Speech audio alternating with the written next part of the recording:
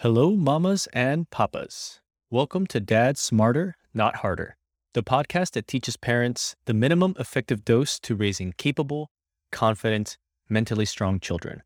I am your host, June Loiza, and I live in San Francisco with my wife and two daughters, Juniper, who is 4, and Kimball, who is 2.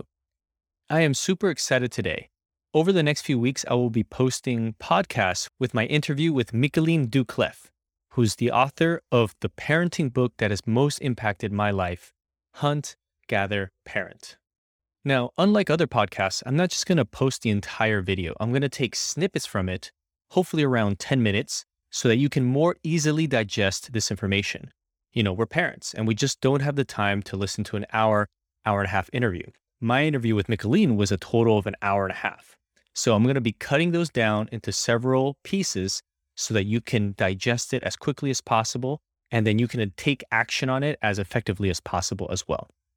Today, on the first episode, we're going to be talking about how you should not react in anger, and instead you should give children the benefit of the doubt. You're going to immediately have lessons and learnings that you can apply in your household today. Now, what are you going to learn? You are going to learn how to build a better relationship with your children. Micheline is going to tell you the story of how her 6-year-old was taking the fine champagne glasses from the cupboards, and she was going to react in anger, but she didn't, and what happened after that. And then I'm going to tell you a story of when Juniper seemed like she was tackling Kimball, and she was going to throw her off the table, but instead of reacting in anger, I did something else.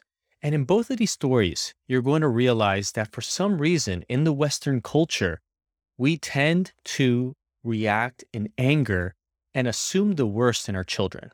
Why we do that, we'll explore a little bit in this podcast, but more importantly, we'll talk about what is the best way to respond in order to build that loving relationship with your child. Okay, enough of me. Let's get into this. Here is the interview with Micheline Doucleff. There was an interesting example recently, which gets into a lot of issues in the book, but she, what was it that it was my birthday, and she brought out some of the champagne glasses that we have that are like 20 years old that my husband and I had. And, my instinct is to be like, what are you doing? You're going to break those, put those back. Mm-hmm. And I paused for a second and I said, what's your plan for those? What are you going to do with that? Yeah. So trying to not tell her what to do, right? But also being open to the idea that she has something good planned, right? That she's trying to do something nice. So that idea that children are actually really pro-social, really want to help, really want to be good, and that we often jump to the conclusion that they're doing something wrong, that they want to play, they want to break it. So I try, and I still fall into that trap. Mm-hmm. But I said, what are your plans for those? And she said, I'm going to make you and Dad a special drink for tonight. and I was like, wow. And she did. She made these beautiful drinks with fruit in them. And she didn't break the glasses. But the old me would have yelled at her then, snapped and told her what to do and automatically assumed she was going to do something wrong.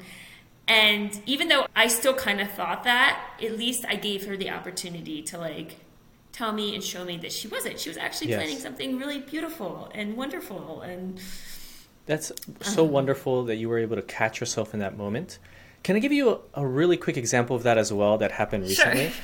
My 2-year-old was on a table or something a little bit dangerous, and my 4-year-old comes, and I'm in the kitchen, I'm watching this. I'm thinking to myself, just let them be. They can figure it out. And my 2-year-old comes, I'm focused on something with the dishes, and all of a sudden I hear crying, and I see my 4-year-old holding on to my 2-year-old, and my 2-year-old struggling, and I'm worried because she could fall off this table and hurt herself. Right. And my first instinct, of course, is stop what you're doing. Look, you're hurting her. She could fall off the table. But I caught myself in that moment, and I'm like, Juniper, what's going on over there? I just ask her, and she says, Kimball's trying to jump. I'm holding on to her so she doesn't jump. And I'm like, oh my goodness. And that moment, again, I was like, I'm so thankful to myself that I didn't jump to conclusions. because the 4-year-old, it looked, right, with Right. no context, that she was trying to throw her off the table or something Right, but like she that. was actually trying to help her. She was trying to help her. Oh my goodness. So absolutely. I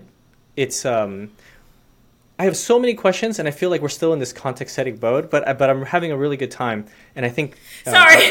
no, this is really good. I'm wondering, why is that instinctual for us, while it seems that the Maya culture in Mexico, the Hadzabe, the Inuit culture, these ancient cultures that you visited, they're not reacting in this way. What's going on here? You know, it's such a good question. And like, I don't know why it is the way it is, but in the last probably I'd say 150 years or so in Western culture, in the dominant culture of America, there has been this shift to thinking that children are really like nefarious. Like they have these like nefarious They're up to no good. motivations. They're up to no good. And they don't want to be up to good, right? They want like to hurt the child. They want to mess up the glasses. They have, it's a very antisocial view of children. And it's been documented in the scientific literature. And when you go to many other cultures, like the Maya, the Inuit, the Hadzabe, parents say the opposite. Children are inherently want to do good. They don't know how. And I think what happens is when you come at it with, so it's your job to teach them, right? So Juniper is your 4-year-old? Is that Juniper, right? yes. Juniper, Such a cute 4-year-old, name. and Kimball's my 2-year-old, yes. Yeah, so she wanted to help the little one, right? And you coming in, and if a parent comes in and starts yelling at her, not only is it like starting tension between you and the child, right? But the parent has also neglected to see the child's contribution, right? And I remember even as a kid, this happening to me. Like I'm trying to help something, and my dad would come and yell at me, even though like I wanted to say to him, like, but I'm trying to be helpful. And what happens over time is there's this big tension between you, the parent, and the child, but also the child stops wanting to help because they try and they get yelled at. You know, it's just kind of this horrible snowballing thing. Why it's happened, I think it probably has something to do with religion, something to do with a switch around 150 years ago where psychologists started telling us that children should only play, that their job in the family is to play, and they shouldn't be working. Yes. And of course, we're not telling that children shouldn't play. It's actually the opposite. There's a lot of play. But what the book is bringing is that children have like this innate desire. They have this innate need. And there's a lot of psychology to support this, to help their family and to contribute to their family. And it makes us human. And seeing that in young children and then embracing it and helping them and guiding them, and that will make that desire grow over time and will build this incredible connection between you and the child.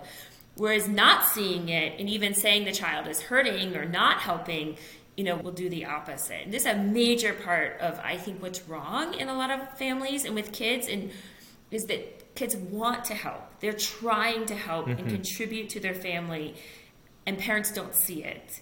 And in fact, parents get angry or they tell them to go play. Yeah. There's a beautiful story. I was talking to Angela Lopez. She's a psychologist, and she has a 2-year-old. I think she's Mexican American. She's a 2-year-old, and she was telling me that her little 2-year-old wants to help with the laundry. And I was like, well, what does that look like?